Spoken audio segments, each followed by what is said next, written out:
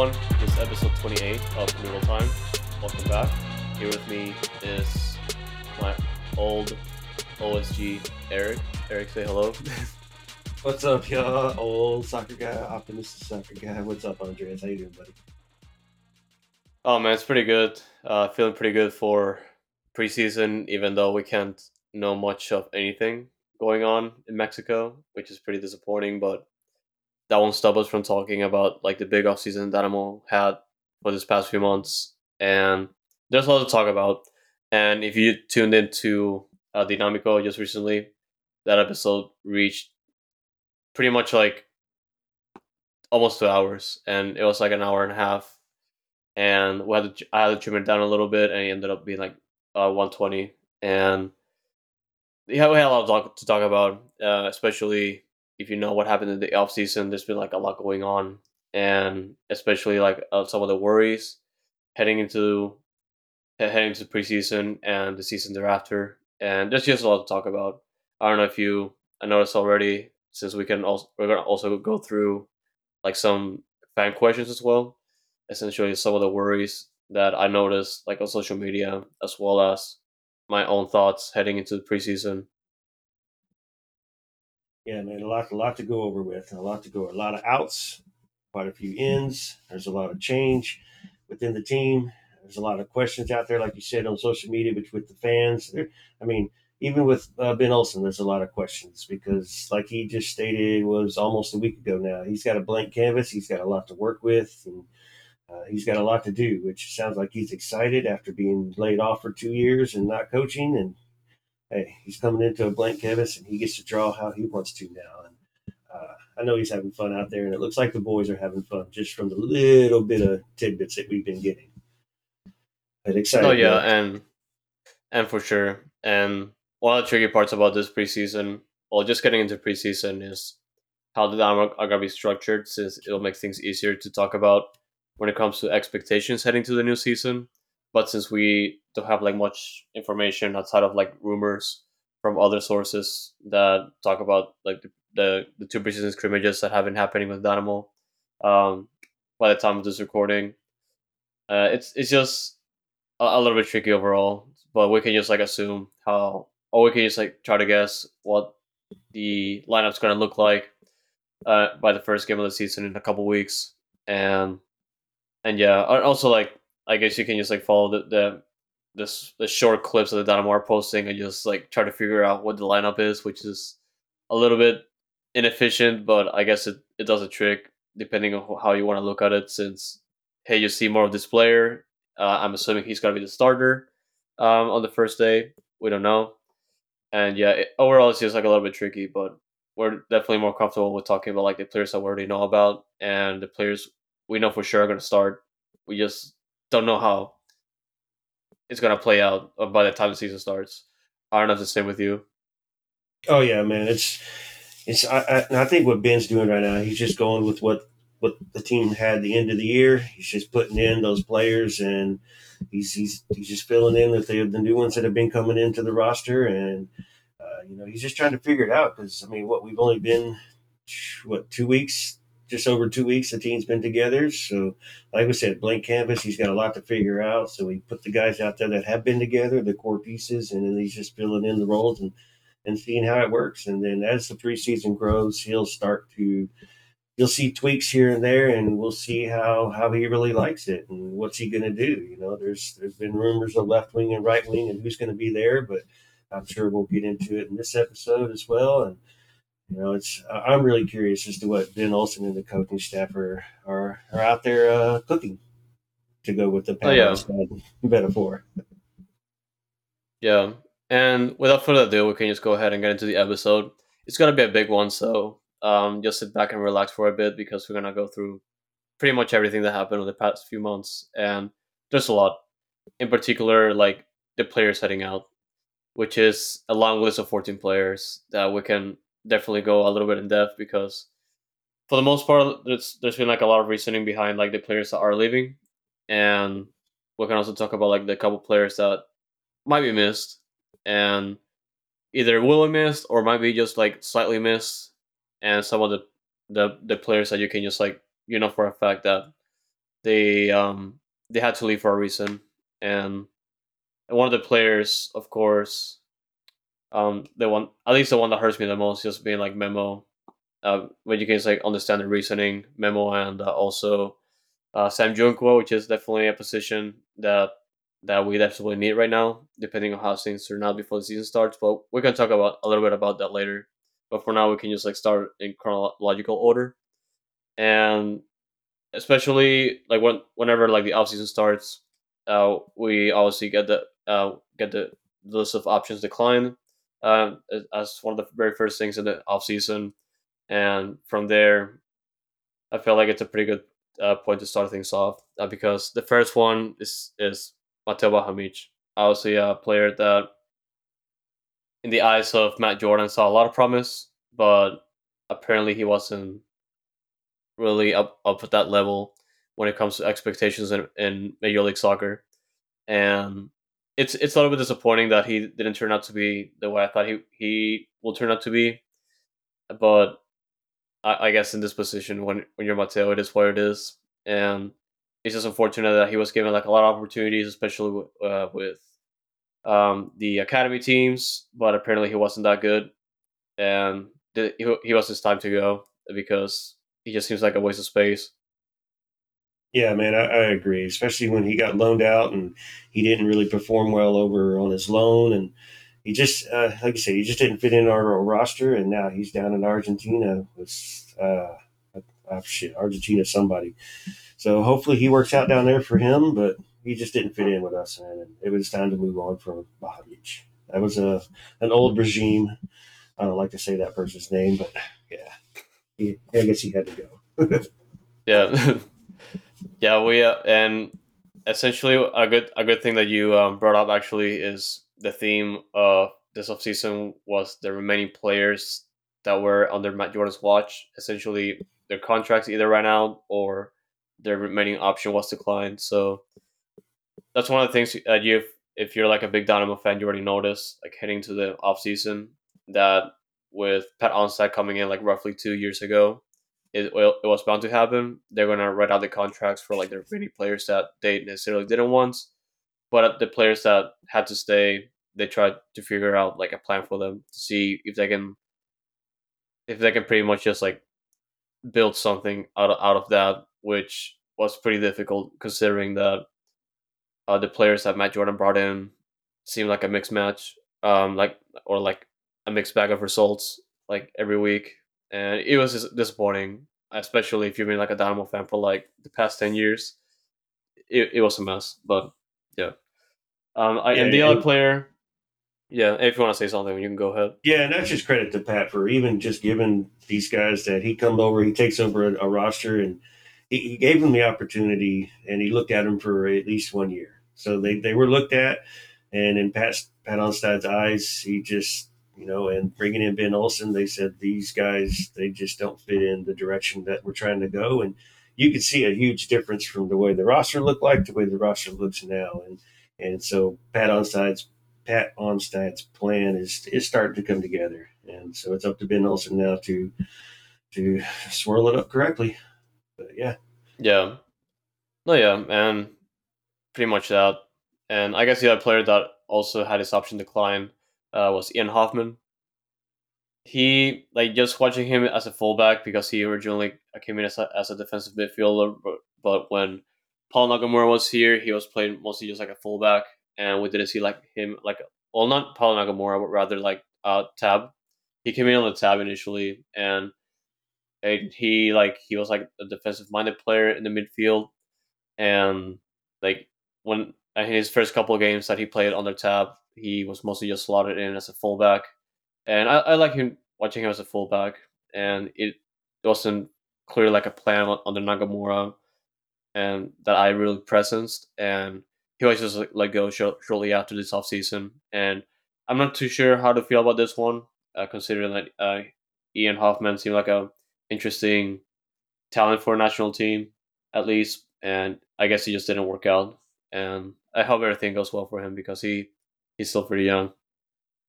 yeah, and to make you feel a little better, like did he work out with Bundy as well? Because he was playing for Dose, and he wasn't playing for Dose very much either. So, I mean, that tells you something right there. Like he wasn't. He just either wasn't performing up to par, or he just didn't fit into the plans of the direction they were trying to go. He's a type of player, and I guess it didn't work out for him. Yeah, and also after Ian, the one that also one of Fan the people favorite. that were let go that hurt me the most. It's there's been like a lot of feelings.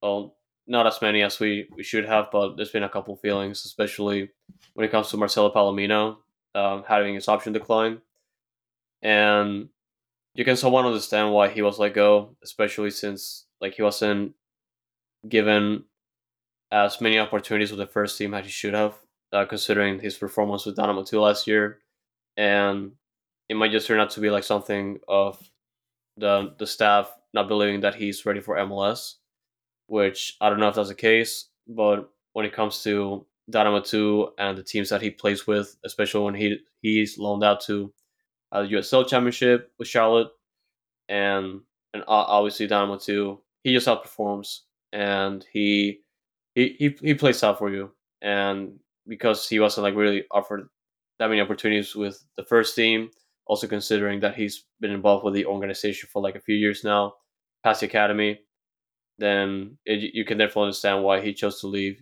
So that way he can just like pursue like first team opportunities elsewhere. And I wish luck to him honestly because like he's a baller. Like he'll play your heart out, and you can just see every time you see him play, like he's just out there, just having fun, and I'll miss him for sure. Yeah, this one confused me too. As far as Palomino, he's an everyday starter for Donados. He actually re-signed his contract the year before to stay with us, and then when he did get his opportunity well, I could say his opportunity, meaning he was put on the bench for the Dynamo, 4 or 5 times last year, and he still wasn't even used. That's the part that confused me. They thought he was good enough to put on the bench, but then opportunities just arise, and they didn't put him out on the field. And so didn't even give him a chance. So if I was him, I'd be like, I don't want to resign. I don't want to look at another option coming back to y'all. I'm out, and it looks like he's having fun in Sweden. Scored his friggin' first game. So, uh, Palomino, the fans love you. We're watching you, and we're rooting for you over there, buddy. No, yeah, and he knows it for sure. He's getting a lot of support, which is awesome to see. And yeah, like I said, good luck to him, and I just hope like everything turns out okay, and he moves it to like a bigger team with bigger opportunities, and yeah. And also after Marcelo, like Tanguino, another one of those signings that just looks like a Mateo Bahamich signing that at one point he saw like a lot of upswing, but apparently he wasn't at that level either, and he was let go. So not much to say here really. Like we only saw him a couple times, especially in the Open Cup and also Dynamo 2, and apparently he wasn't that good. So yeah, take that as you will. I agree. Move on. Good talk. Right, right, right. And the next one, and the next player, like from here, we're gonna get to the players that had like a lot of experience, either with this team or before coming in, and essentially we're just like go. One of them Another being fan, Sarek another Valentin, another fan favorite. fan favorite for sure, and you can definitely see why he was a go, even though like a lot of fans love him. Like I feel like he's past his age, especially when it comes to like the level of Major League Soccer and just being a consistent starter. And which like Sarek on a good day, like coming as a rotation player can start for sure, but like he shouldn't be starting like a lot of games, or if he's okay with coming off the bench, that's really up to him. And I can definitely understand why he wants to be a starter, but like he's not that level anymore, and which sucks to see. But you can see he's like he was one of the very few passionate players on the field, and the one of the very few that cared for sure. Considering also that he was on a significantly bad team that was just looking to rebuild after the past regime, and and yeah, I'll miss him for sure. Like he's definitely a great person with a big heart, but he has his time to go.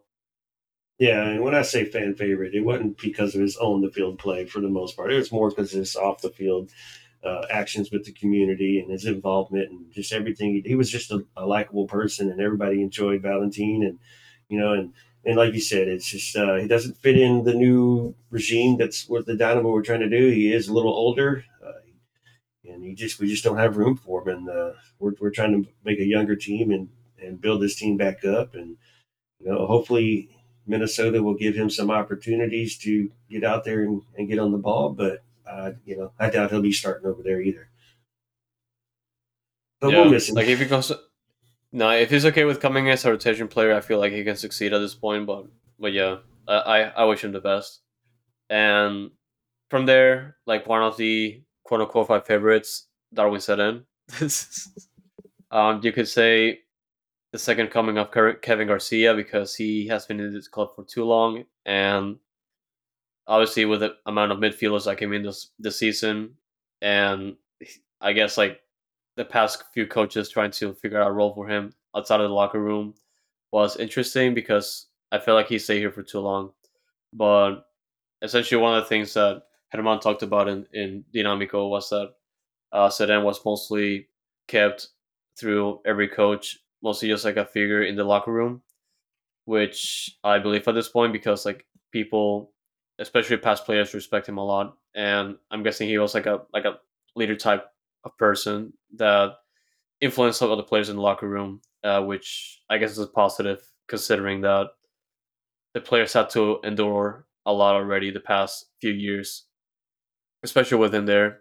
I guess I can just be thankful with Darwin Soren for just being that person in the locker room, trying to like motivate the players and just be that role model, you know. But and I can just say that off the field because on the field, like it was like a mixed bag of results. Because I can, there's definitely like been a couple seasons where he was like consistently good what he was at, but unfortunately the past few years, like there wasn't much to talk about. So I wish him the best. I think he's currently in playing in El Salvador still, and CD Aguila. it, yeah, oh yeah, yeah, and yeah, I'm sure he's gonna be retiring there very soon. So I wish him the best still. Yeah, dude, he's a people person. I met him one time at a preseason match, and he's just cool. And like you said, he's a locker guy. Everybody respects him, and he's past his time for what the Dynamo are trying to do, and he's strictly a role player for us, is what he would have been as a CDM, and just come off the bench at the end of the games to just hold it down and beat some guys up is what he was supposed to do. But in the role that again the Dynamo are going, he just doesn't fit in. And like you said, he's gone back down to El Salvador, and where he'll probably retire. And I'm sure he's very happy right now. He's at home. He's still playing for the national team, so he's still got some fight left in him. And so maybe we'll see him in one of the U.S. versus El Salvador matches if we get to play one. That was So pretty fun. yeah, But yeah, he's sometimes pretty good with the national team, but Herman clarified to me that it's really like a mixed bag. So we'll see yeah, how that goes. But I wish him the best still. But yeah, absolutely. also from there, Sam Jungwa, MIA. and yeah, it's interesting the situation because like he was one of the very few players that Dynamo wanted to bring back, considering the situation that we're pretty short on left backs, and we kind of need like a backup for Brad Smith right away because he's still recovering. And Sam Junqua, like he came in as a draft pick for Dynamo, mostly just as a main defender, but he was shifted to a fullback, mostly just left back, and yeah, he just ran out of contract this past season after the season ended, and the Dynamo tried to bring him back, but I don't think he's gonna be returning anytime soon. And I wish him the best, honestly, and mostly just because he came in a pretty rough state for Dynamo and played his best despite a couple of misperformances. But I feel like he has like a lot of talent still. Like he's still very young, and I wish him the best. Honestly, he's I think he can make it in MLS for sure. Yeah, man, he's still a good player. So I don't know what's going on behind the scenes. Like you said, Dynamo did offer him another contract to return this season. Of course, there has been no details as to what happened to that, whether he declined it or just he didn't answer in time, or we pulled back, or what happened there. Man, it's just the man is MIA. I think we've seen via his Instagram that he was in Dallas. I don't know if he lives there or if he was just trying to do something, but Sam Junqua is MIA, and so I guess we'll move on with from him, and he'll pop up somewhere here pretty soon. I would assume because he's still a talent, and he's still a good player. So, I mean, too bad he didn't want to stick around because it probably would have worked out for him. But you don't know what. It's always after hindsight when you know everything. It's so, but wish him the luck as well. Oh The yeah, next guy, the and I next get. guy, I don't wish luck for the next guy though. Yeah, and before we get to that person, which I know Yeah, who you're talking about, one of the things that I also wanted to mention from the list of option decline, which was very interesting, was that at the time they didn't share like any details on Darwin Quintero, Memo Rodriguez, and Seca, because they specifically mentioned that they're gonna have an update on those players at some point in the future, and we can just get to those players before we move into the players that were traded out, and obviously those players, Darwin Quintero, Memo, and Seca, would eventually have their options decline, and we can definitely talk about those three players because there's definitely like a variety of reasons why they left, but yeah, but in particular Darwin Quintero, you can definitely say like he was one of the very few players that Dynamo had in the past few years that created plays for you, and he tried his best to put to be like a offensive threat for the Dynamo. Like the very few reasons to be scared of the Dynamo was Darwin Quintero, and I'm gonna miss him for sure. Obviously, like he's past his age that he's not gonna play in full 90 minutes with anymore, on and defense. or defense, and but he can still create the plays for you, and Darwin Quintero can still be that player that he just comes off the bench and creates stuff for you. But we're past that time to let it go because like it's been a long time already, and I think he'll be missed for like some people. At least for me, I kind of moved on already because he's pretty old, and I just cherish the good moments that we had with him for sure. There's we're still okay. I'm gonna say arguing. We're still debating over Darwin Quintero and Hinchada of the Discord, and there's people that still prefer him to be here. There's people that are just they're it's okay for him to go. We all acknowledge he was our most creative player last season for the Dynamo. We know what he brought to the table, but we also know what he leaves off the table, and that's where we all agree that it is his time has passed. He can't play 90 minutes. He can't be an everyday starter. He doesn't play defense. He was holding Sebastian Fadea's hand, sometimes getting in the way and interfering with the style of play. Uh, he plays with his heart, which is great, but sometimes he doesn't play with the team. And it's better to move on than him to be what they want to call a super sub, because as a super sub, I could looking as a coach, if I was coaching the Dynamo, Darwin Quintero, we'd have to be behind for us to even put Darwin in at the end of the game to try to get a spark. Yes, we're been at the bottom of the table, and that might give us a lot of opportunities to use him. But what we're trying to build now, we don't want to be playing from behind anymore. I just didn't see the opportunity of how many times we'd be able to use him as a role player, and that to me takes up another place for somebody who could be more important in a to build the future in a longer run. So that's why where I stand with Darwin Quintero. I'm okay with him going. I will miss him, his personality and his style, but I also agree he's just not needed on this team anymore. So he's having fun in Colombia. People keep showing the stats from his games, his most recent games. He's having it looks like he's having a little bit of fun, but he's just inconsistent, and he's Darwin Quintero. So and thank you for being here during your time, buddy. Oh, yeah, for sure, and I can definitely get like some of the fans like being upset about like Darwin leaving at this point. But with the reasons that you mentioned, he was essentially taking up a spot, which definitely says a lot because like obviously he was able to create the plays for you, but when it comes to like a team that is transitioning to like like younger players and people that can actually play 90 minutes, then he can just turn out to be like a liability depending on how you want to look at it. But yeah, we'll miss him for sure, and his contribution to the team as well. And speaking about like contributions to the team, Memo, he has his time to go for sure. Like we've seen he's been here with a very long time, and you know for a fact that whenever he was playing on the field, like he gave a lot for this jersey, and unfortunately, like this past couple seasons or so, like he's been pretty stagnant, and you could tell that he just needed like a change of scenery.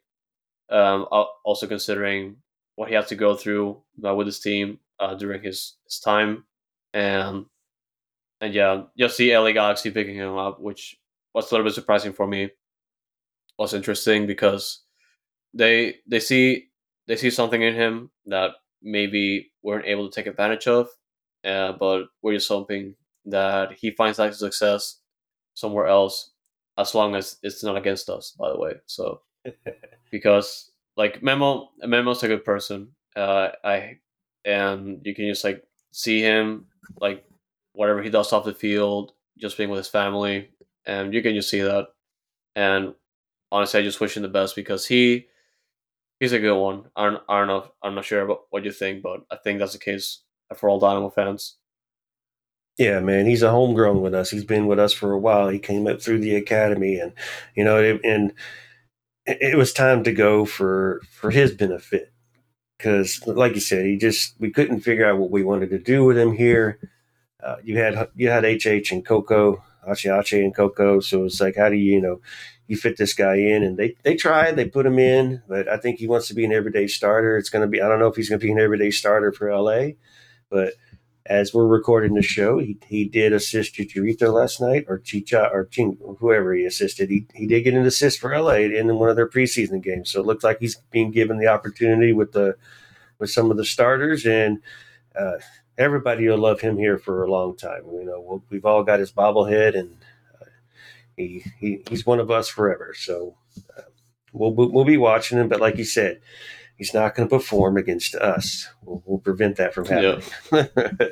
yeah, But hopefully. Memo, yeah, But yeah, I guess everyone else uh, go all out. But yeah, yeah, right. and yeah, and I guess the last player that got his option declined was Seka, and you can probably see why his option got declined in the first place. And he did see like a lot of minutes with the first team this past season, but he was pretty much inconsistent. And and yeah, he was just straight up let go because I'm guessing that Dynamo were just tired of him, and Well, or one, he just was saw something else. poor defensively, and he did get up into the field in the attack, and that was his high note. But you're the right back, so his defensive skills were just terrible. And Dorsey actually playing it for the first time this last season looked a lot better and played a lot better and had a lot more energy than Zeka did. And Zeka's a little guy too, so that kind of got in the way with the physicality of the MLS sometimes and just what he was trying to do. But yeah, so I don't even know where he went, but I'd back you up on that. Zeka was just, yeah, another. Luckily, it was just a loan, so it didn't hurt us at all. Oh yeah, and just considering Dorsey, like he's just gonna be shifted back to, well, all the way back to right back essentially because of the options that we now have up there as a right wing, and and yeah, like it kind of didn't make much sense to bring Seka back. Also, the fact that we also end up bringing in Franco Escobar, which is definitely an upgrade compared to Seka, and you can see without where things went without him. So I think he went back to Brazil, so or somewhere else. So good luck to him. And and yeah, those are the options declined, and we now get to the fun part, which are the trades, and some of the trades here in the offseason, I feel like the Dynamo did a pretty good job to get as much of, pretty much like as much a return as possible because especially when it came to Fafa and well, getting rid of Fafa and Tim Parker, I feel like they definitely got like a lot of stuff back for sure, and also Adam Lundqvist, what we can talk about a little bit later. But we can start with Favo for sure. One of those players that, for some reason, was our most, or if not like one of our most dangerous pieces in the attacking line, and you can see that he's just definitely pretty good with the ball, and just he's just a presence there. But unfortunately, like whenever he has the ball, wants to shoot, he shoots it straight to the keeper every single time, or, or something else happens because like he's a threat, but not as big as a threat for like teams that know how to handle him for sure. He's too predictable. We were look now. I was the biggest. Fafa was my favorite player going into last season, even with all the additions, because we didn't know nothing about Sebastian Fidea. So Fafa was my favorite player going into the season, and I turned my back on that fool. He's a one trick pony. The gazelle, slow feet don't eat. But he, you know what? His feet don't eat either because he was just going down the line. He had one move. Yeah, I would get you down to that corner. I'm going to cut back on my right foot. I'm going to take a shot into that corner, or like you said, to the keeper. There was no assist. There was no passes. There was no great crosses, and fighting over penalty kicks. Just and I was so glad to see him be traded. I don't care who he would have went to. I was just happy that he was gone because I felt like Fafa could have he did it to himself, man. He did it to himself, and he could have been something a lot better if he just would have taken time and been humbled and just listened to the coaching staff and just, dude, you could have been a lot better. But we'll see what he's like in Nashville and see if they're able to utilize him or knock him on the head and tell him, "Wake up, fool! You got to play a little different," because he's too predictable, and everybody knows how to defend him now. And when you do the same thing, you're not nothing's going to happen. And I think what he got 4 or 5 goals for us last season. That's nothing. That's nothing. So I'm very good with him being gone, and I'm okay with him going to Nashville too. So good luck in Nashville, Fafa. I liked you, but I don't like you no more.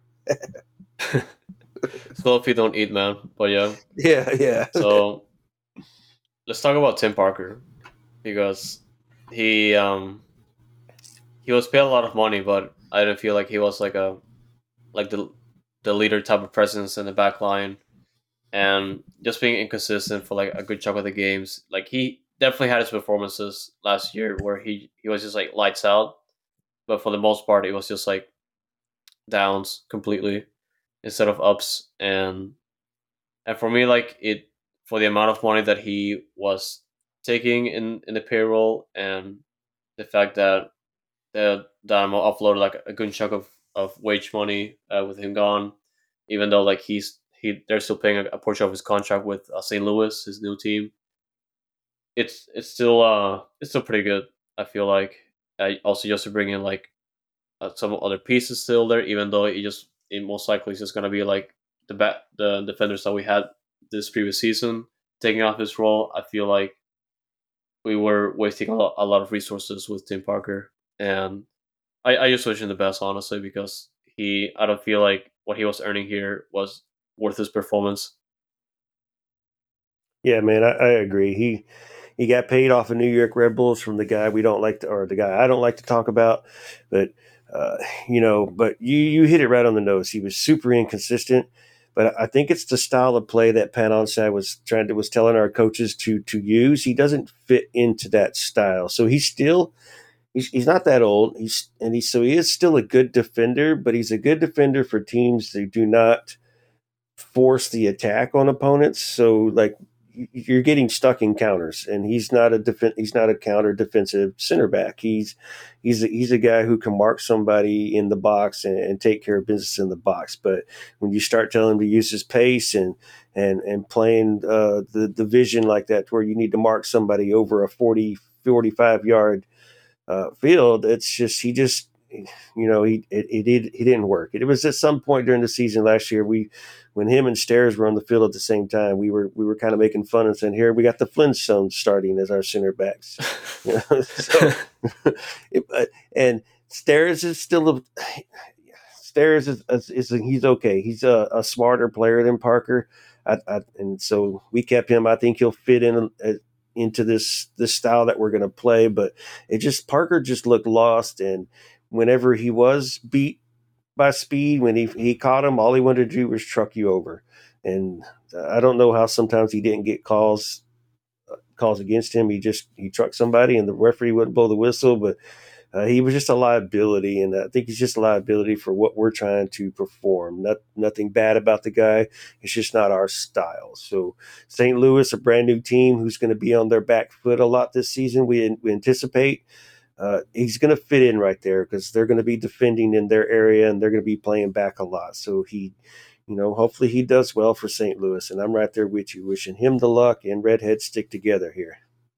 Yeah, that's good. That unit is pretty good, so it's good that there's that bond between you guys. But yeah, but yeah, and from there, Matias Vera, one of the guys that has been here for a while, gets loaned to Argentinos Juniors down in Argentina not so long ago, and you can definitely see why that was the case because the Dynamo were bringing in like a million midfielders, and it just felt like Matias Vera was essentially being phased out, and for in this case for me like Matias had his performances for sure, but you could tell over time that he was playing like a different role he wasn't accustomed to, or they were trying to like fit into a different system. And I guess like past this season, it just felt like they were trying to see what they could do with him, and unfortunately, it didn't work out with the new establishment. So obviously, he had to go. I don't think he was going to be seeing like a lot of playing time here, and I'm guessing after his loan's over, then he's going to be staying in Argentina for sure. Well, and I agree with you on everything right there. And like you said, he is out on loan, and it is for 1 year. But at the same time, at the end of that year, his contract is up with us, so he'll have the options to do whatever he wants to do after this 1 year. So, pretty sure it's not a loan with option to buy. It's just a straight up loan. It ends, and then he's a free agent. Like you said, he just doesn't. We don't have a place for him here. Again, it's one of these players we just don't have a place for. We brought in Archer to be our starting central defensive midfielder. You've got Reigns waiting in the backfield. You know, if he's going to be the sixth, but they kind of like Reigns at the eight. Maybe Castilla could be the sixth to back up off the bench. It just opens the door for the kids and something new for Vera. This is Argentina. I believe he's going home, right? Too at the same time. So Yep. it should be something that'll just spice up his career, and hopefully he does well there. And maybe he can get back into the MLS or stay in Argentina, whatever he wants to do. I know he's a liked player here. I like him. I just, I agree with the coaching staff here. Is he just doesn't fit in with what our future is going to bring us, what the planned future is, because obviously we don't know what's going to happen. Yeah. And the last player to leave the Dynamo this season, which was interesting and somewhat out of the blue, was Adam Lundqvist getting traded to Austin FC, which was like a pretty unexpected trade, which ended up with us like getting up to $500,000 in allocation money, and it was slightly unexpected because at the time we didn't know that he wanted to leave the Dynamo at that point, and you can definitely understand why. Like he's been here for a long time, and you already know what happened in the last 5 years or so Yeah. that he was here, and he tried to ride the train, man, which I definitely respect because it was a pretty bumpy ride, as considering also like he's been through a handful of coaches there with Dynamo before Ben Olsen came in, and I'm guessing he had enough, and he just wanted to be somewhere else where he could thrive in his eyes, and and apparently from what we understand, like Austin had the best offer on the table, and I'm kind of glad Dynamo just respected his wishes and let him go, and yeah, we'll see how he does with Austin for sure. Like I feel like he can do some damage there, but as long as it's not Dynamo, we're good.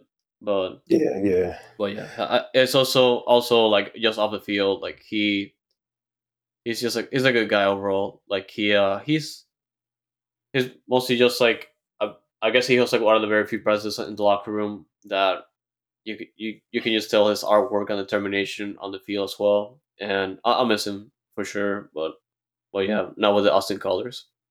Right. Yeah. And you hit it on the nose, man. He was here for 5 or 6 years. I think it was 5 years, you said, and just on a losing team every year, and that's hard to do when you continue to do it. And like Asher said in a recent interview, it wasn't a shock to them at all. Once the season ended, he went to the front office and he requested to find a new team, and they honored him, they respected him, they put it out there for the MLS to look at, and Austin came up with the best deal, which is 500K GAM. So we'll definitely take the 500K GAM, and he didn't have a choice of where he got to go, so I don't know if he's gonna be given the opportunity over there, because so far from what we're seeing in this preseason is he's not really getting much playing time at all. He's not starting. He's not playing with the starters in Austin's first couple of preseason games. So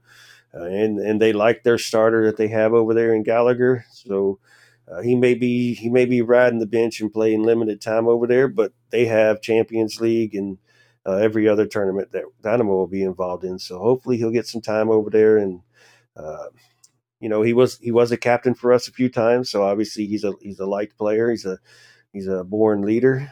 Um, so man, if Lundy can get in, I'm hoping he can get in, because I see him being able to make that starting lineup over there and just playing time with Gallagher, or put Gallagher on the right side for Austin and leave Lundy on the left, because they've got Lima over there they're not too happy with. But so Lundy will figure it out. He's only been over there a couple weeks, so we'll let him have his chance in that club, and maybe he'll get on the field and make their starting lineup. But as far as that, yeah, just leave us alone when we play y'all, and we'll Yeah. be good. We'll be good with it. We're all still root for you, buddy, and we're still rooting on you. And go play well for Austin for a year, and then go back to Sweden like you wanted to, or go back to Europe. Yep.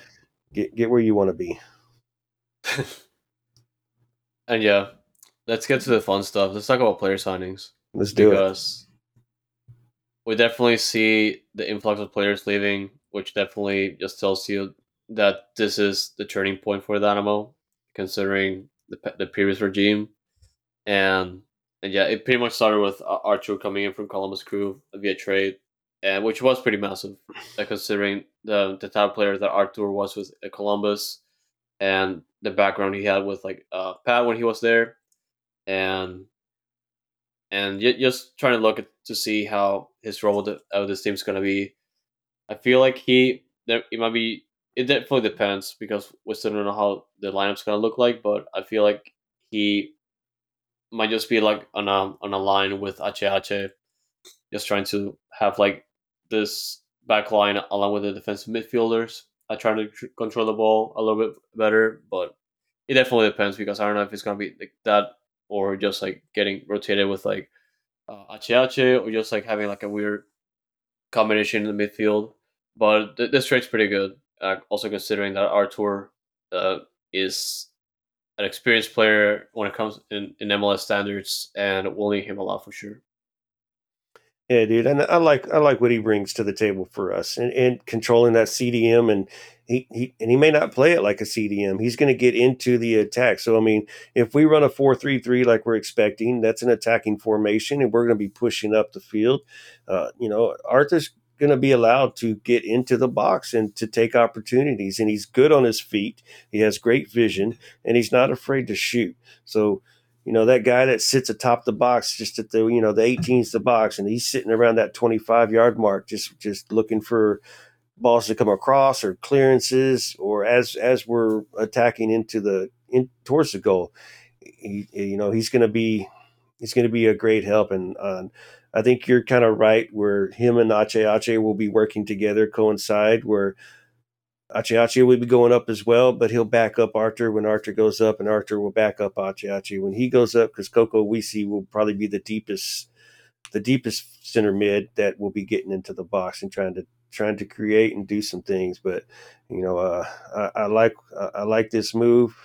It was the move that made sure Vera had to leave, And well, like you said, once we get into the season, we'll see how the rotation works. Whether it's Arthur, Ache, Coco, or a couple of these new guys that we're bringing in might get some midfield playing time as well. And we'll just see how it works. A lot of games this year, so can't expect everybody to play every single game. What do we have? 34 game season plus the Open Cup plus the Leagues Cup. That's shoot 40 games right there. So I'm good. I'm good with the rotation that we are looking at seeing coming out. So I like Arthur, man. Good move. For sure. And from there, the Dynamo would go ahead and sign Andrew Charbel, former goalkeeper for Austin FC, as a free agent. You can definitely tell right away that this is going to be our second string goalkeeper.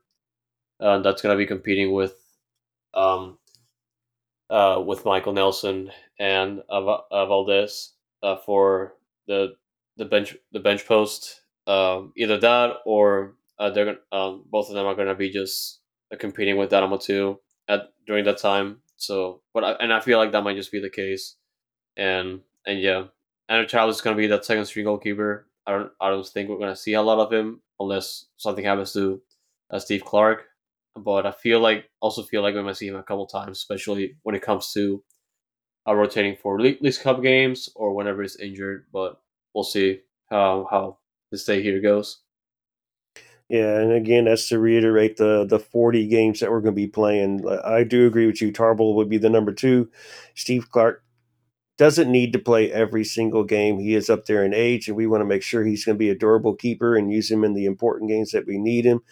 Tarbell's good enough to come off the bench and start, a game against, let's just say Vancouver or somebody who, just give him some spot starts here and there. Let Clark, take his vitamins and be okay.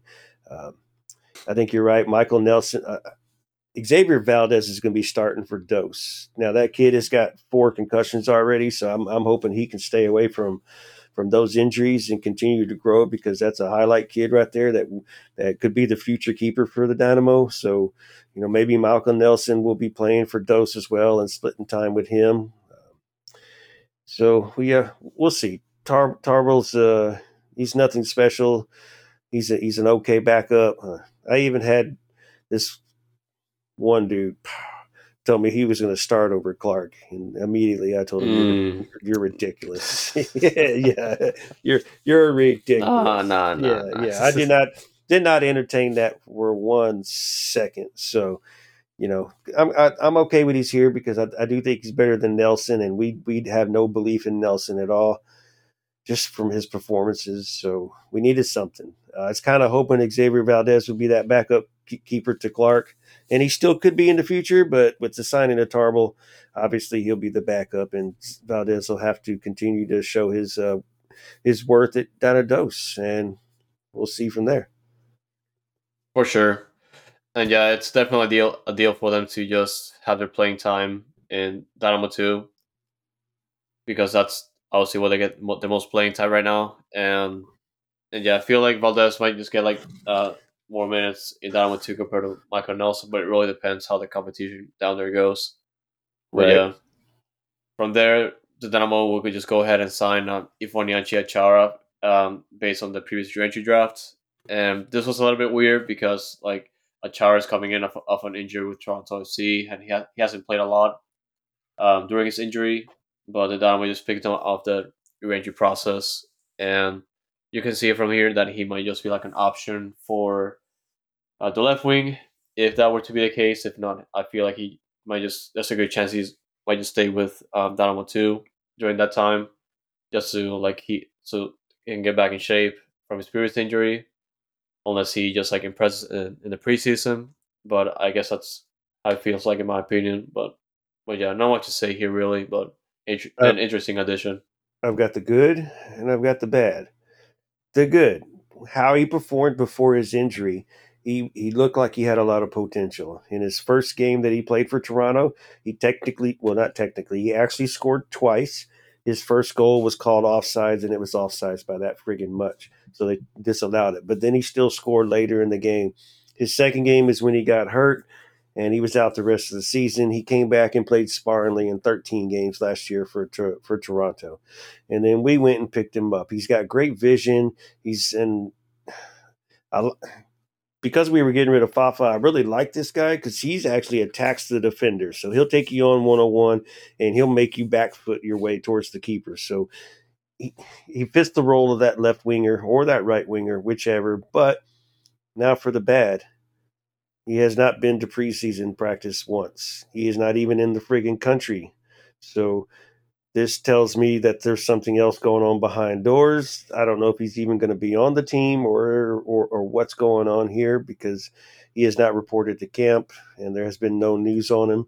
So that's something that we'll need to reach out to some sources and ask about before the season starts and be like, what is up with Achara? Because right now the dude's not even in country, and uh, you got to show up to the team and be in preseason if you won't even have a chance to be on the first team. So if he does show up, put him straight to dose, let him work his way in. Otherwise, let him sign for somebody else because I'm not liking that he's not here one bit. We're giving him Oh the yeah, chance and he's not taking it. But again, no I yeah, don't know the back. and I don't know the backside of the story, so me no speculating. yeah, no yeah, that's fine. Like there could be more to the story that we don't know about, but it's also important to just highlight that he's not a preseason camp still, which definitely might affect his chances with the first team. And yeah, we'll see what happens from there. There's not much we can say until we get some solid answers. All right. But yeah, and I guess like from that same offseason process, when it comes to the reentry draft, also the waivers, that's where they essentially signed out like Charles Augusta, this midfielder from Creighton, a Canadian midfielder that he wasn't picked up in the draft recently, so the Dynamo signed him off of the waiver process, which I feel like it was interesting because this was signing that Pat was looking to make. So it's interesting that he had like some interest with this player. Well, and they even said after they picked him up that this, and I don't know what the rules were or why he wasn't in the draft or he wasn't in the draft the year before or whatever he was doing, but he said that if he was, Pat said if he was in the draft or Asher said, I forget which one, if he was in the draft, he would have been a first round pick. So it's just confusing how he didn't get to be in the draft. I'm sure it had something to do with his eligibility or something or another, but he got on. He looks very good in the highlights. People are hype about him a little bit. The ones that are doing the studying on him. So we'll see, and he may be a guy that backs up Ache Ache or even Coco because he's that type of player. So we'll see how he does in preseason, and we'll see if he makes the first team. I believe I don't have the roster in front of me. I want to say he signed the first team contract, so he's going to be given the opportunity. And if he looks as well as he does in his highlights, then I'm all for it, and I'm game with it, man. No, yeah, and he's got a pretty good shot to make bench for sure, unless he's moved on to Dynamo 2 for the time being. But yeah, we'll see how that goes because we have like a lot of midfields on the roster, and just like the field's pretty crowded. So we'll see Yeah, it, which I feel like it's mostly just going to depend on the approach that Ben Olsen takes when it comes to the lineups. But we'll see how that goes. But yeah, and from and, bef- there, and before yeah, you move on to the next guy, because August was taking after the super draft. I feel like we should go ahead and talk about those two at this point because we're at that point in the chronological order. Isaiah Reed and Franz Perot. And oh I don't know yeah, if you have anything to say about those guys. yeah. It seemed like interesting additions, but I just chose not to like say much about them because don't really have like a contract with Dynamo still. Like, there's a chance that they might be brought over to Dynamo 2. At least that's what I feel like. But yeah, they're like officially speaking, they're not with the Dynamo roster since they haven't signed a contract yet. Even though the Dynamo have like the essentially they have dibs to sign a contract with him, and if that's not the case, then they're gonna have like rights of first refusal with the league. And yeah, it's interesting how it's been a while since the draft, and that's gonna be like any news on the contract. Either either that or they might just be with the Dynamo 2 for preseason, or there's something else going on. So Isaiah Reed, the second round draft pick. So of course everybody knows that we traded our first three picks in the first round to add more GAM to the team that we obviously have been using to add all these other additions to the team. And then so we go into the second round and we take Isaiah Reed. He's going to be he's a versatile player. So, I'm sure he'll be playing for Dose, and we'll get to see how he works out there. I believe he's on the left side. He can play the left wing back, or he can play center mid. Uh, and then Franz Perot. So I can tell you about him. He was our third round pick. He's a striker, and he's played a lot of he's played for a lot of teams, college and then semi pro and all that good stuff. But he is no longer with the team, and he has left the team. So he will not be given no opportunity to be with the team. And I don't know where he's going to go. I didn't get into details when I was talking to him. He just kind of offered that information to me, and I just let it be at that. And I didn't push the envelope to see what the heck happened. I just respected his privacy and wished him luck and told him to let me know where he's going to be if he does get an opportunity somewhere, and I'd be happy to follow him because I do like the guy.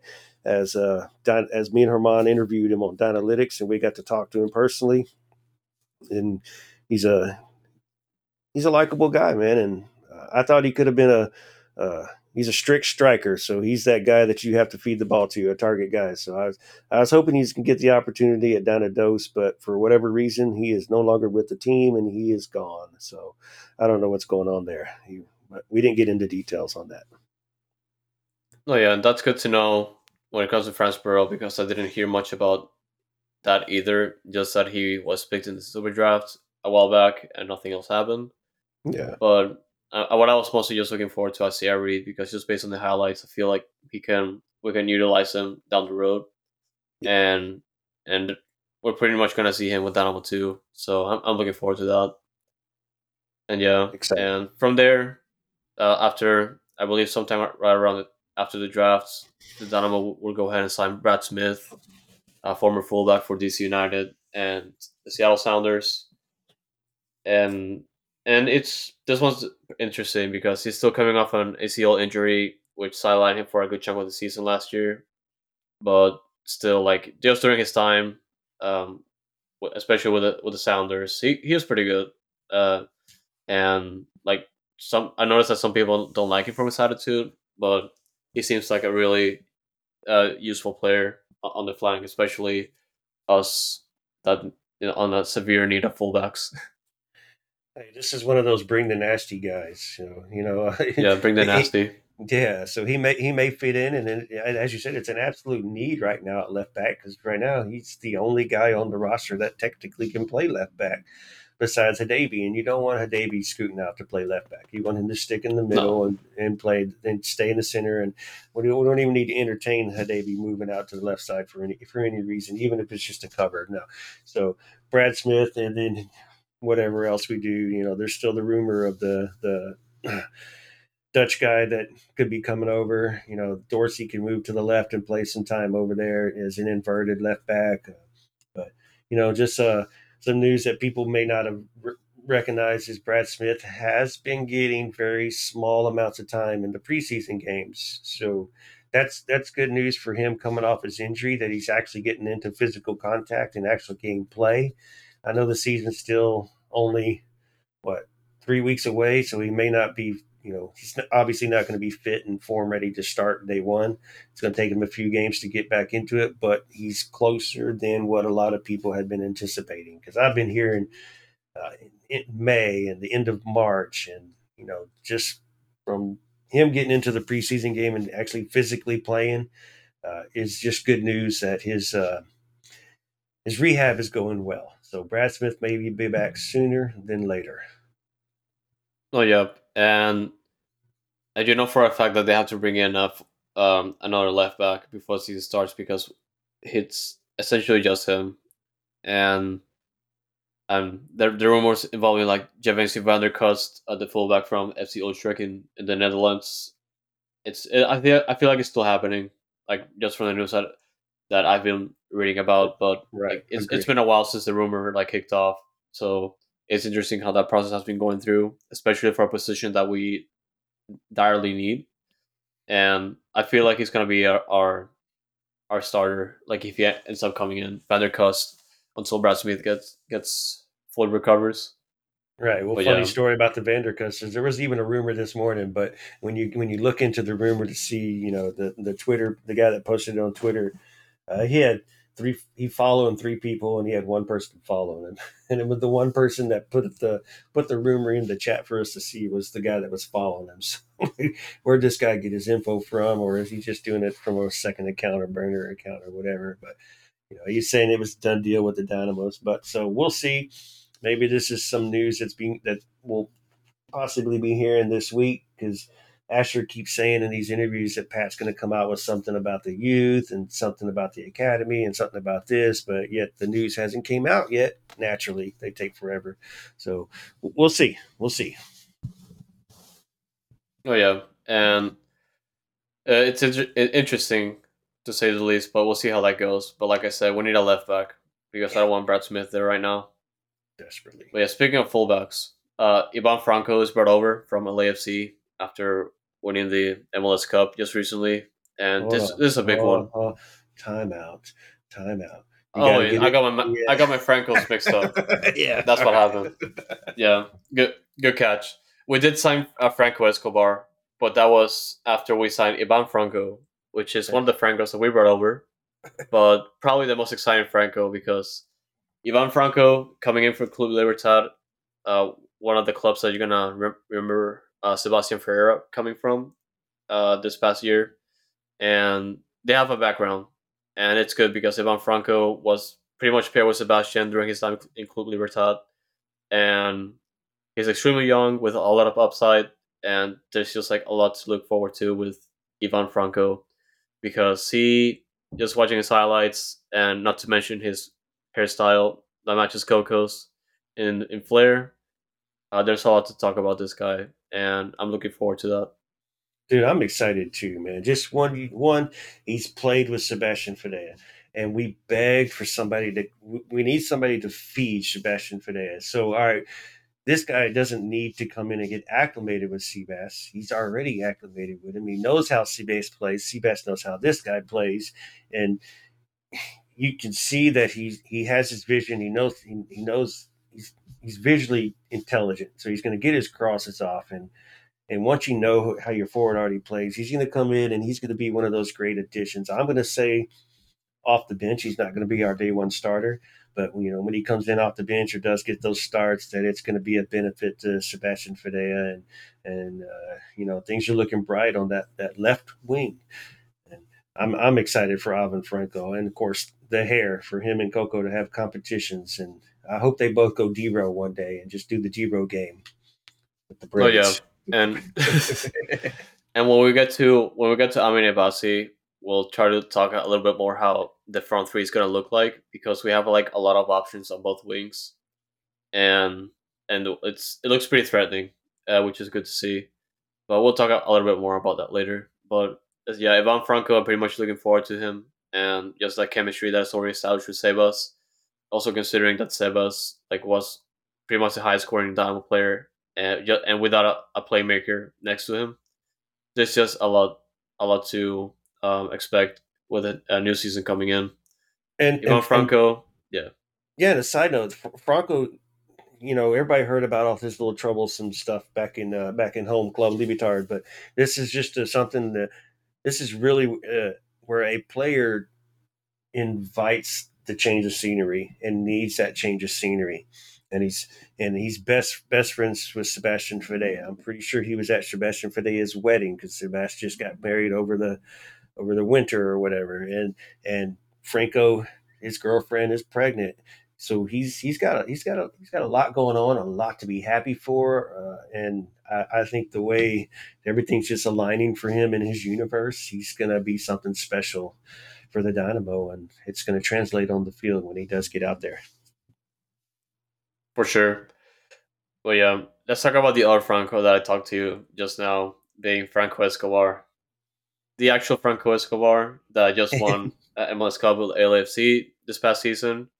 Obviously, another piece in as a right back with Dorsey that we definitely need for sure. Also, like I wouldn't really call him like a death piece because I feel like he can earn the starting spot over Dorsey, but I feel like he's gonna have to work for it because like Dorsey has been doing pretty well after shifting back to the right back position, and just having Franco Escobar there just to compete with Dorsey, I feel like it's pretty good, especially coming in as a free agent. It's definitely a lot of upside in that position as well. Yeah, and then they just some little rumblings like from Asher talking or Pat. They do so many interviews now. I can't even remember which one's who's talking about who, but talk about how they Yeah, want to use that D line is when the left side goes up, the right side's going to stay back, or vice versa. When the right side pushes up, the left side's going to stay back, and where they kind of have like a three back, and it's just going to be vice versa. But and Escobar's a versatile player. He can also play center back. So if we get in any troublesome situations and we do need an extra center back, or we're going to move to five back because we're winning the game and need to hold off the opponent. He can slide in, and then Dorsey can come in on the right, or he can be subbed in and keep Dorsey on the right, and Escobar sit in the middle. So this is another great addition for us and a sure shot. But like I agree with you, him and Dorsey, I'm pretty sure are going to be split in time, and they'll just. I think it's going to be made clear day one that they're both playing the right side, and we're just going to see who fits better against the opponent that we have. no, yeah, and also what you mentioned about how the lineup is structured, I feel like that can also play a role in to see how often Franco Escobar gets to play, or if he's a starter over Dorsey. So there's a lot of variables there. So we'll see how that goes. But I still feel like Dorsey's going to be starting more often than Franco Escobar, unless he beats him down the road for the starting spot. But after Franco Escobar, our latest signing that we've made, that I am equally the most excited with along with Ivan Franco being Amin Ebasi, the Moroccan winger coming from FC Metz in League On. I'm pretty excited about this one because he's promising. He's like a promising playmaker that can either play as a midfielder or a winger. That and like just pretty much what I've seen him like right now.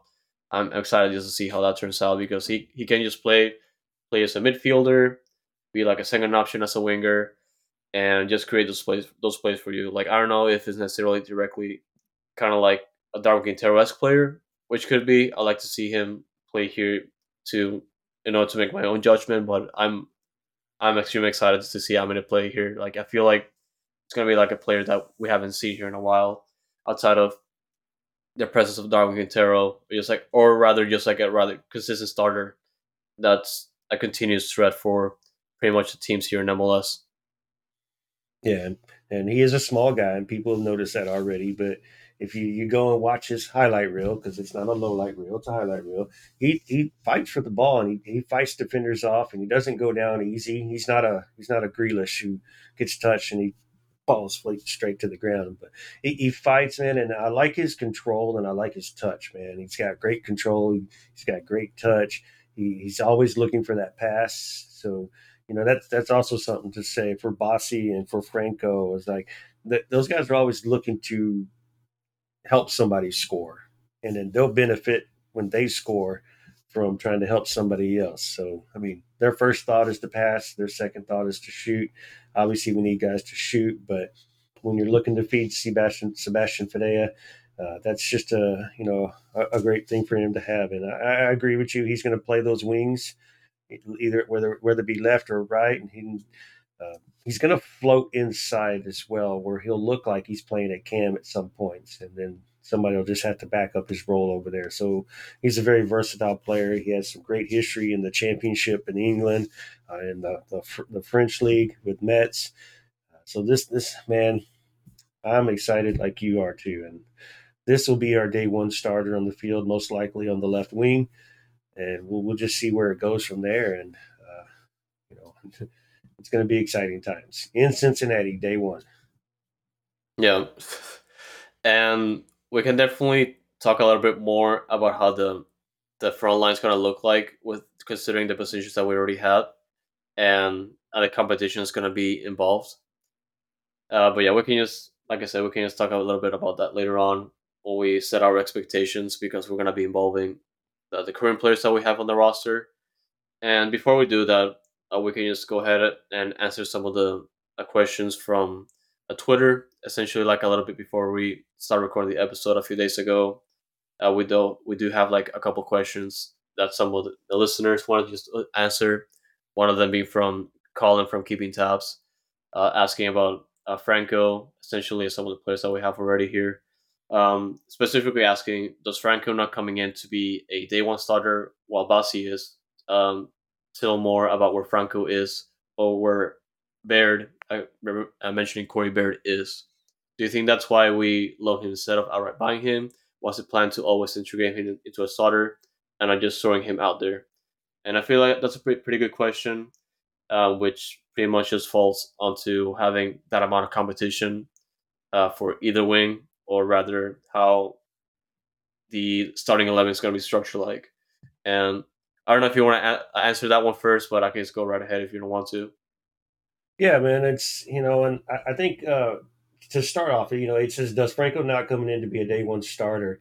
Tell more about where Franco is or where Barrett is, and man, I think what Franco's still a question mark because he wasn't in the greatest of form for Libetard. Baird was starting to come into form at the end of the season for us, and he's been showing well on the practice field and on the pitch going into this preseason. So I think it shows more that Baird is doing a great job right now, and Franco, Franco's going to get given that opportunity to to become that starter or take over for Baird, whichever it wants. Depends on how Baird plays as well at the same time. And then the part about him being alone, I think the way his contract works out is I think we had no choice but to make him a loan because the transfer fee makes him a DP or close to it, and we just it was just smarter and more financially stable to bring him in as the loan. And of course, we want to give him a chance. We don't, not sure we want to buy him yet either. He does have more to prove. Baird has been we know what Baird was before his injury, and now we're kind of getting the Baird back from the end of his injury. And there's a lot of belief right now in Baird too. At the same time, and there's actually coming back from the fans as well. There's a lot of belief in Baird, but at the same time, it is Baird. So we'll see.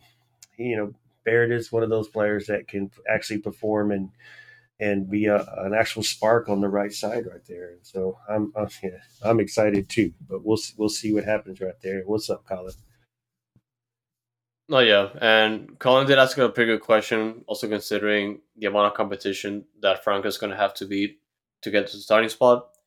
But yeah, I feel like Bassi just coming in, and I pretty much there's a pretty good chance he's going to be a starter over Franco. And but Franco just coming in like on loan, I feel like it's definitely like a low risk move, considering that eventually if he turns out to be our player, then I feel like Dynamo are not gonna waste time to sign him up because I feel like he can be that type of player, especially um, depending on how on his creativity and how threatening he is. Like I feel like Dynamo are gonna sign him right away. But still, like when it comes to Bassi, I feel like he's gonna have like he has to have like a pretty good work ethic to beat Bassi. And if he wants to switch wings, I feel like he's gonna have like more of a hard time because he's gonna have to go through Corey Baird, which I feel like has been gradually improving with Dynamo, and also Quinones. He's just recently coming in to the first team, and even though he's still like on the loan as well, I feel like Quinones has a lot of upswing because he's he's extremely young too, and there's a lot to look forward to with him. So And that's yeah, Nelson Q has been having a lot of hype too during preseason. He's been looking well, and he looked well at the end of the yeah. season where he had a lot of high potential. And let's remember, his loan is only till June, so we want to see what we'll call him Babyface because that's what everybody's been calling him now. We want to see what Babyface can do. We got to put him in more at the start than later because his loan ends in June. So we got to make a decision with him pretty quick right off the bat. So there's a lot of fight. You got Franco, you have Bassi, you have Babyface, and you have Baird. So I mean, we didn't have this last year. We were begging for wingers. Now we have actual friggin' wingers, and with I mean, the ceiling's really high with these guys. So let's see what we can get out of them. And if we could put all four on the field at the same time and call them, but yeah, man, I'm good. I'm excited. Those four players right there are going to knock it out the park, I believe. No, yeah, and it goes back to what I said about the competition. There's a ton of competition now, which is pretty good. And for Franco, it's gonna come back to just outperforming expectations and just balling out. Because just to close out that question, when Colin asked about what's the plan to always integrate Franco into his starter, that or just throwing him out there on the field. I feel like the plan was just to involve him in the grind, just to see if he is up to par with expectations, to just be on the roster and a highly competitive one, considering his position. and and yeah, like also it also kind of fits in with the low risk of bringing him on loan for like the next year or so to see if he fulfills those like expectations. And yeah, we'll see how that goes. But I'm pretty much excited to see how everything turns out. And yeah, before we move into our expectations, we have like one more question from a case K Chumbire, or KC Humbere, however I like to pronounce that. Essentially, just asking. Dorsey started at left back and Bear at right wing in the first preseason game with Club America, which, if the rumors are correct, it is accurate. Do you see those two positions as must needs before the transfer deadline? And for me, like the most, yeah, obviously left back being the priority right now because we need one, and Brad Smith is not. I don't know about Right. you. Yeah. Yeah. And, to answer his question, I don't think the right wing is a must need before transfer deadline anymore because the way Bear's showing his potential, you got Babyface, you have Bossy, you have Franco. So unless these guys just fail at practice before the season starts, then yeah, it's something that we could look at during the summer deadline because we still, rumors that we're going to have an attacking player in that summer transfer window that they're looking at, and that'll be with the analytics department and all the scouts trying to figure out what they could do there. But it's left back, yes, for sure. Brad Smith will be there. He'll be ready at some point, and he'll come in and play. Is he going to be the everyday starter again? Remember, we're going to have 40 games, 34 regular season, then the tournaments. So there's a lot of games to be played. So yes, left back is a major concern right now. We do need to find somebody. We do need to bring somebody in. Let's say we move Dorsey to the left, and we still have Brad Smith. That leaves Escobar on the right by himself. So we still don't have depth right there. And there hasn't been any rumors as if any of the old Dose players from last season can move into those depth pieces and are showing out pretty well at practice right now. So, yeah, man, left side for sure. We need to go find somebody. Hopefully, we can figure out the deal with this Dutch guy and get him in here sooner than later so he can get acclimated with the team because it does take time to get acclimated. Brad Smith is not ready yet. So we're going to need that day one starter, and we may have to force Dorsey to play on the left. So, yeah, man, good question. We definitely need to focus on that left back right now and get somebody in here ASAP.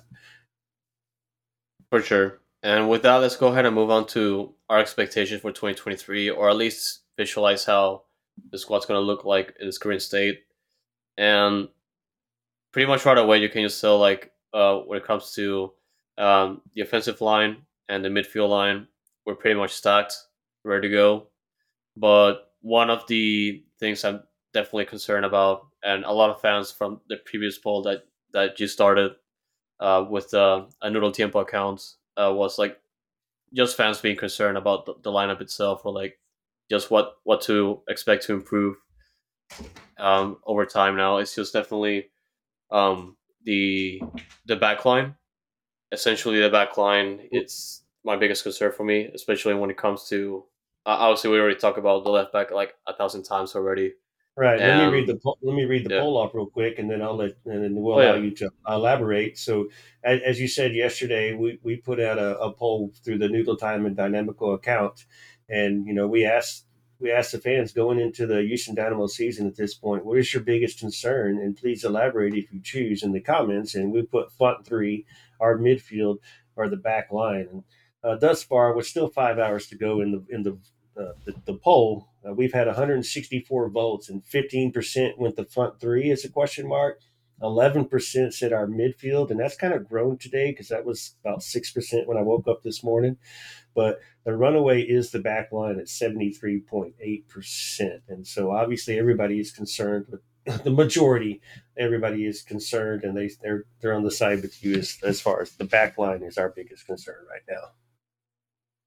Oh yeah, for sure. And we've already talked about the left back position like a handful of times already, but we can just like focus more around like the center backs also being the position that noticeably have haven't changed much outside of like Tim Parker being let go, because essentially the guys you're gonna notice that are still here are Teenage Adevi, David Steres, Mikhail, one of the guys that has been seeing a lot of time with Dynamo 2 last year, and Ethan Bartlow are the guy that has been showing up like a lot of promise last year, coming off his injury that pretty much sidelined him in his first season as a pro, coming off the draft, and I feel like they're relying a lot on the current center backs that we have right now, and I feel like in those positions as well as the left back position and not having like a lot of depth there still. I feel like it can also like open the door for Dynamo 2 to bring in players like during the season, depending on how the rotation goes, especially with the Leagues Cup coming in. Maybe they'll be thinking about like changing those players around, or depending on how the players do like on or how they said like the center back pairing with. I feel like it's gonna be interesting, especially um, they're I'm assuming they're relying a lot on Teenage Davy and Ceres as the players that have like a lot of professional experience, but I also feel like they're gonna be relying a lot of Mikael and Ethan Bartlow, and that is assuming that Mikael has a deal in place with Dynamo, because the last we heard about Mikael coming into Dynamo was that they're still working on a deal, but that was a while back and they haven't announced a deal yet. So it's interesting to see. So that's only assuming that Mikael comes to the first team, and also like there's a lot of upside with Ethan Bartlow, because Ethan has been showing like a lot of promise now in his first season. Well, in his it's technically his second season, but his first full season playing, because like apparently like he's grown a lot from what we've seen, and I have a lot of trust in him. But at this point, so we'll see how everything there goes. I even have more trust in Bartlow. So obviously the left side we've talked about, that's going to be an issue. Hadabi's going to be starting, and if Mikel does technically get onto the first team, which I'm not sure if he's listed on the roster yet or not, but he'll be Hadabi's backup.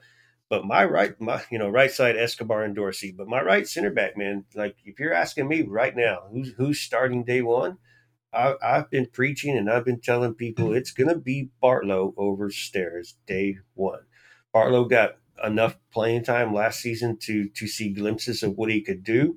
You still had Parker and you still had Stairs, so they're not going to, they didn't risk starting him. But now you've had a full preseason to work with the team. He did start the first preseason game. We technically don't know the lineup for yesterday's preseason game, the second one against Alexia.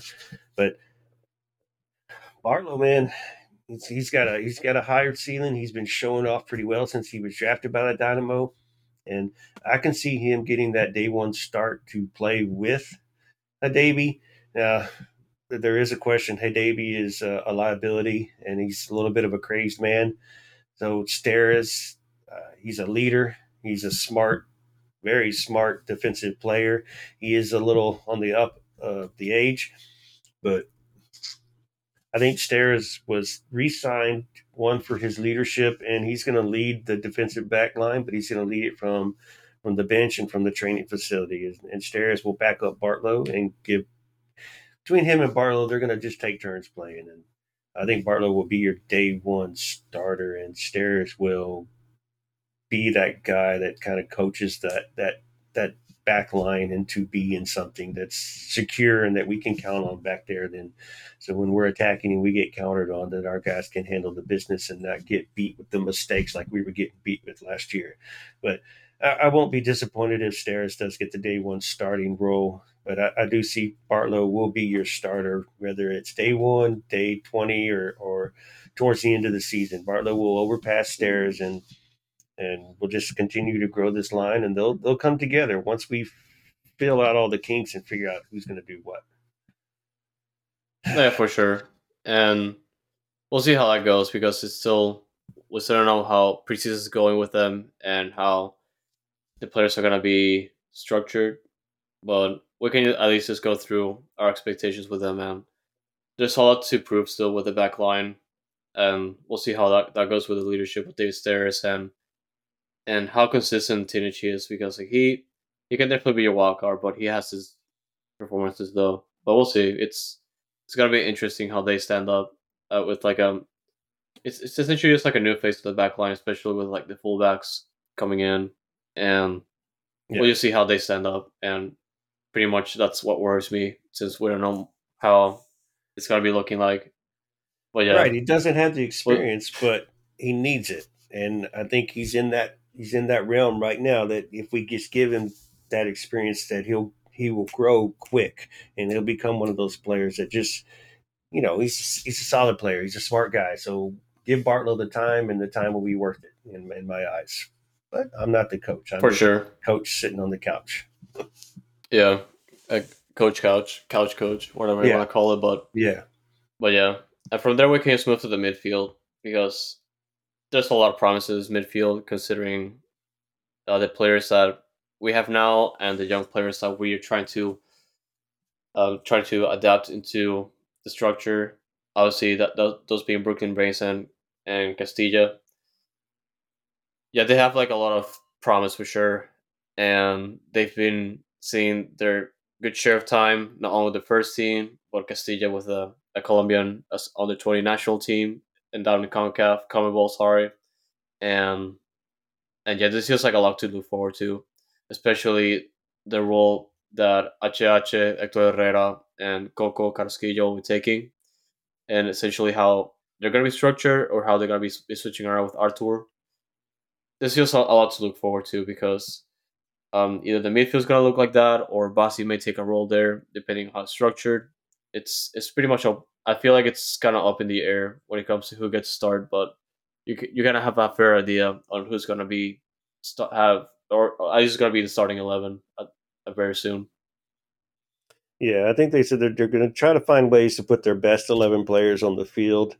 And that does include Arthur, Ache Ache, and Coco Karaski. And that may be where we change the formation a little bit, depending on our opponent, instead of just relying on one formation.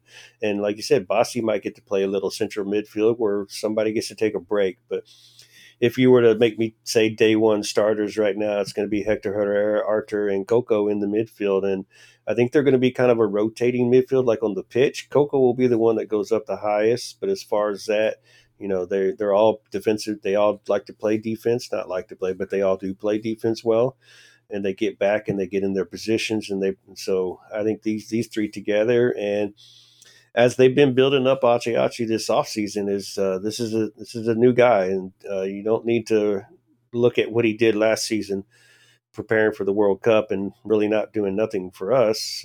He's come in and he's rejuvenated, and he's been looking good on the pitch and on the practice field, and he looks happy in the photos, and so we'll see if we get the Achi Achi of old, or is he going to be the injury prone Achi Achi? So.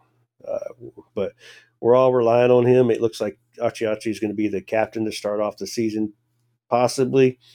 But I'm excited about this midfield. And then, like you said, you got Reigns, Castilla, and Augusta, or however you want to say his name, is the backups. But as far as that's all the depth. So everybody's excited about seeing Brooklyn Reigns getting some actual real playing time now and seeing what this kid can do. Everybody's excited about Castilla, what he's, like you said, what he's been doing down in the U20 World Cup, and he's still down there, so he's going to come in really late to the team. I think their last game is like on the 11th or 12th or whatever, and before he can even come back to get acclimated with the team, and where Ben Olsen can actually see him for the first time with his own eyes. He's had a scout down there watching him and passing on information, which is good. So we're not playing blind with Castilla. So I think Castillo will come in and he'll get acclimated really quick. And I'm rooting for Colombia to lose so Castillo doesn't have to go take off for the U20 World Cup during the middle of our season. But Yeah. that's the only reason why I'm rooting for him to lose. I have no other ill will against Colombia. So, but that's where I'm at with the midfield, man. And like you said, Bossy will get to play some role down there too, and we got some versatile guys that can play in particular positions that'll benefit the Dynamo. No, yeah, for sure. And yeah, just before we move to the front line, I feel like there's gonna be like a lot of expectations for Hector Herrera to come up after like a pretty somewhat disappointing first season with Dynamo, or like half season, and yeah, I'm just like pretty much just looking forward to Brooklyn Reigns and Juan Castilla to get those minutes because I think they won't be getting like a lot of minutes unless they're rotating, but I feel like we're gonna see him then more compared to last year. So I'm looking forward to those things in particular. But yeah, That's and our we can open cut yeah. midfield. Open cut midfield. Augusta, Castilla, and Reigns. At Oh no, least to yeah, start. that At for least to Open start Cup for together. sure. Yeah. At least Open Cup and like some Leagues Cup games, depending on how Dynamo approach it. But yeah, it's gonna be it's definitely part of the rotation for sure. Yeah. But yeah, and They'll get before we some time. close out, yeah, and before we close out, we can just go ahead and get to the forward line. We already talked about the left wing a lot, mostly just because of Basi and Franco or Chara. So we can just go ahead and just try to focus on the striker position or just like the right wingers in general because there's definitely a lot of competition there. Obviously, Sebas Ferreira is going to be your starter, no doubt, and Thor is going to have like a lot of work to catch up on because Thor definitely showed his highlights last year, but Sebas is definitely our starter now, and there's no question. I feel like Yeah, I mean, it's going to be one of those things for Thor that he's going to come off the bench and relieve Sebastian Fidesz. So hopefully we got a nice lead, and we can afford taking off Sebastian just to give him some rest, so he doesn't have to play 90 minutes every game. Because now that we have these guys on the wings, we don't have to put Thor out on the wing just to put him on the pitch. So I know the way Thor is liked by the team, and they'll figure out a way to get him out there whether they do take off Baird and put on Thor just to tag him up with Fidea. But I think when it's clear that you can sub Fidea, or if we're losing 2-0 and Fidea's not having a good game, you put in Thor because he's a different type of striker who could change it up and that could give us sparks. So, a team may be playing Sebastian Fidea to a particular way and it's not working. You bring in Thor and then they have to change the way they're defending that striker. And so as far as Fidea and Thor, I don't know who else could play striker. That's going to be it. So we're gonna need to rely on Thor to give Fidea some time to where he could rest and stay you know not injured. It's like I said, we got all these Open Cups, the Leagues Cups, and the regular season. So there's a lot of games to be played, and you know I'm hoping Thor can get out there and get some time because he's an exciting player. But Sebas is the man, and we'll see how it works because the left side looks like it's pretty much filled up with Bossi and Franco. The right side with Baird and Quinones. So you got striker Fidea and Thor. So we'll see. And we may have two teams on the.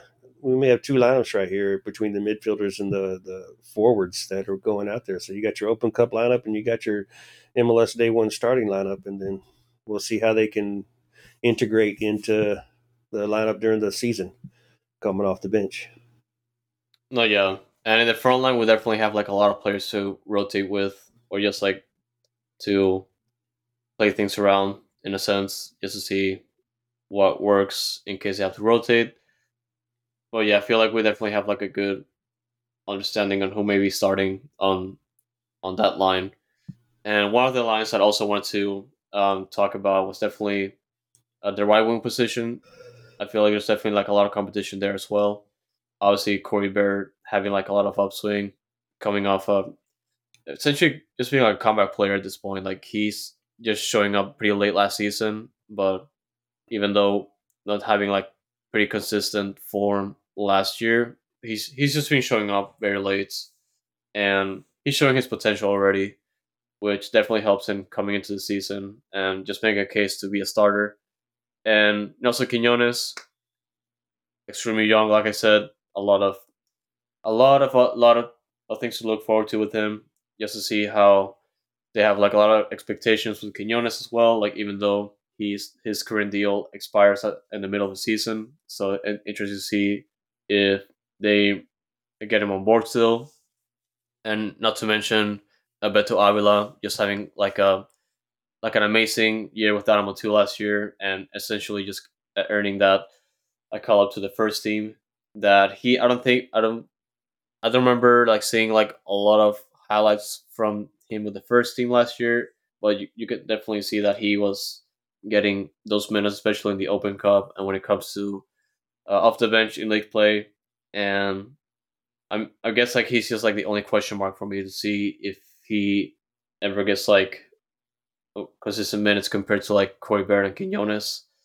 And yeah, but it's still like a lot of competition. As long as he's part of the grind, I feel like he's gonna be offering a lot to the table in that position.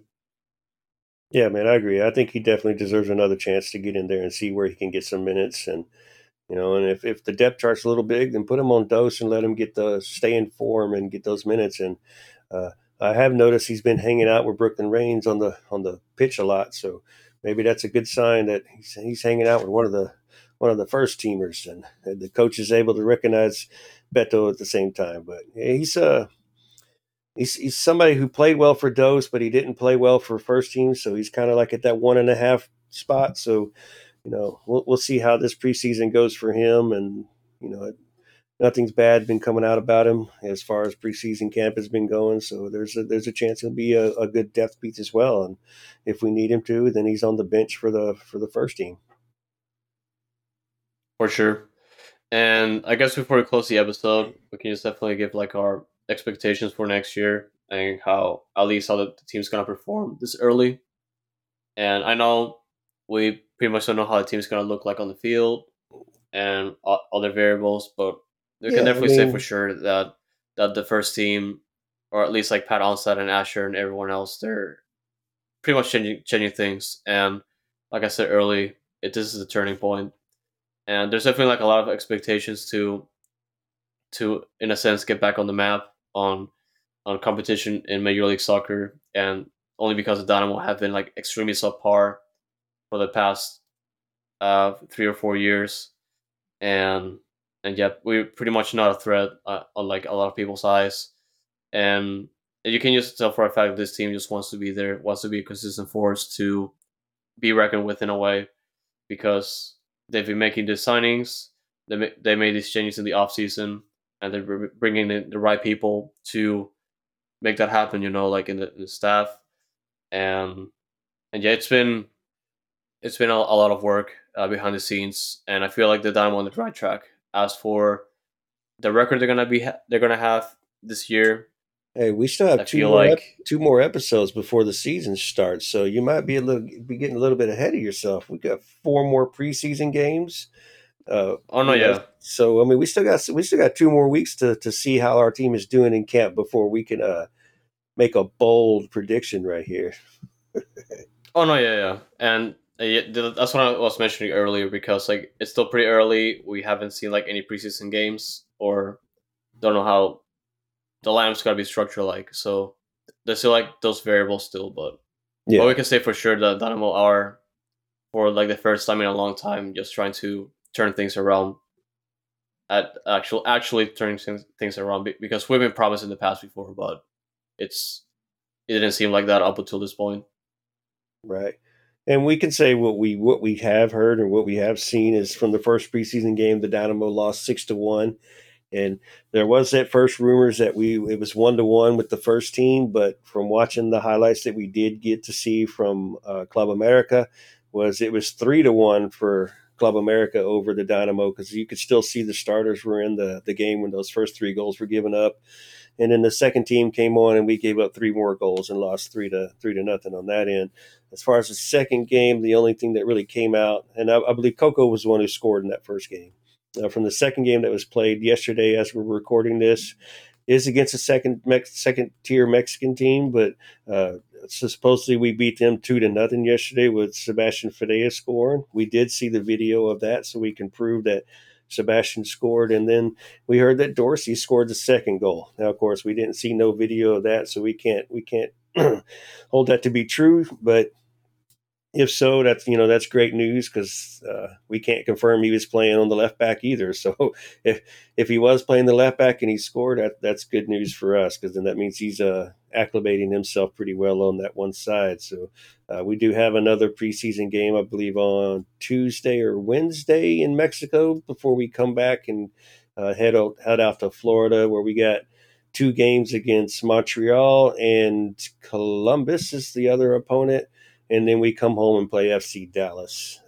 They did announce another preseason game that's like 3 days before the season starts, but that's actually going to be a Dana Dos preseason game on that Tuesday or Wednesday before the season starts. So you should not see any starters playing or any of the first teamers playing in that game, to tell you the truth. For sure. And I think they might be making a couple more adjustments to the schedule, but yeah, we'll see how that goes.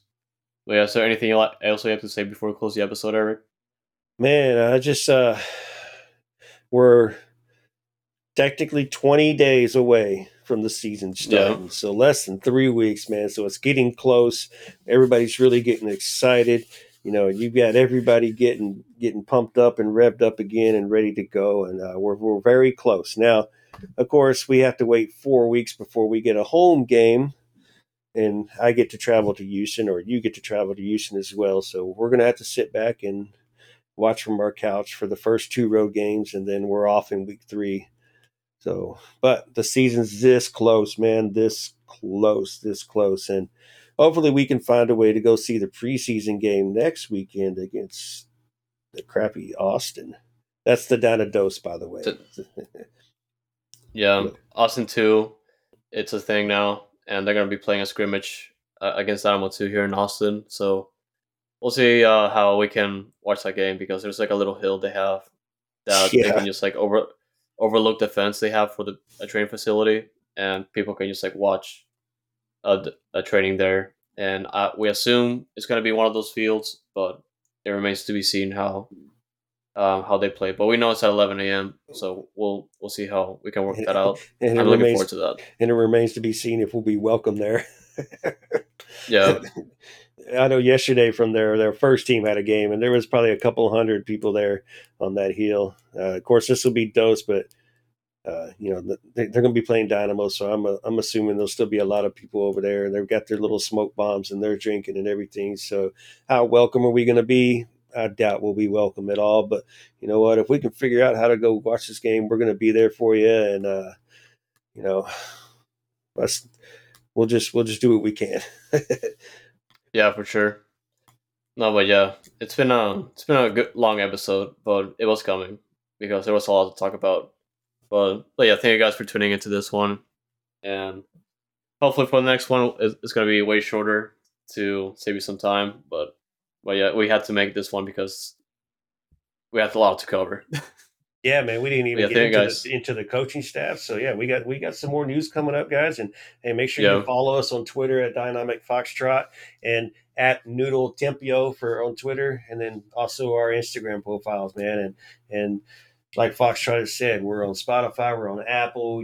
Go to Ko-fi and just check out all the links and just find us, follow us, let us know what you think, and let us know how you feel. And there'll be points in the day where we'll add and answer your questions on the show.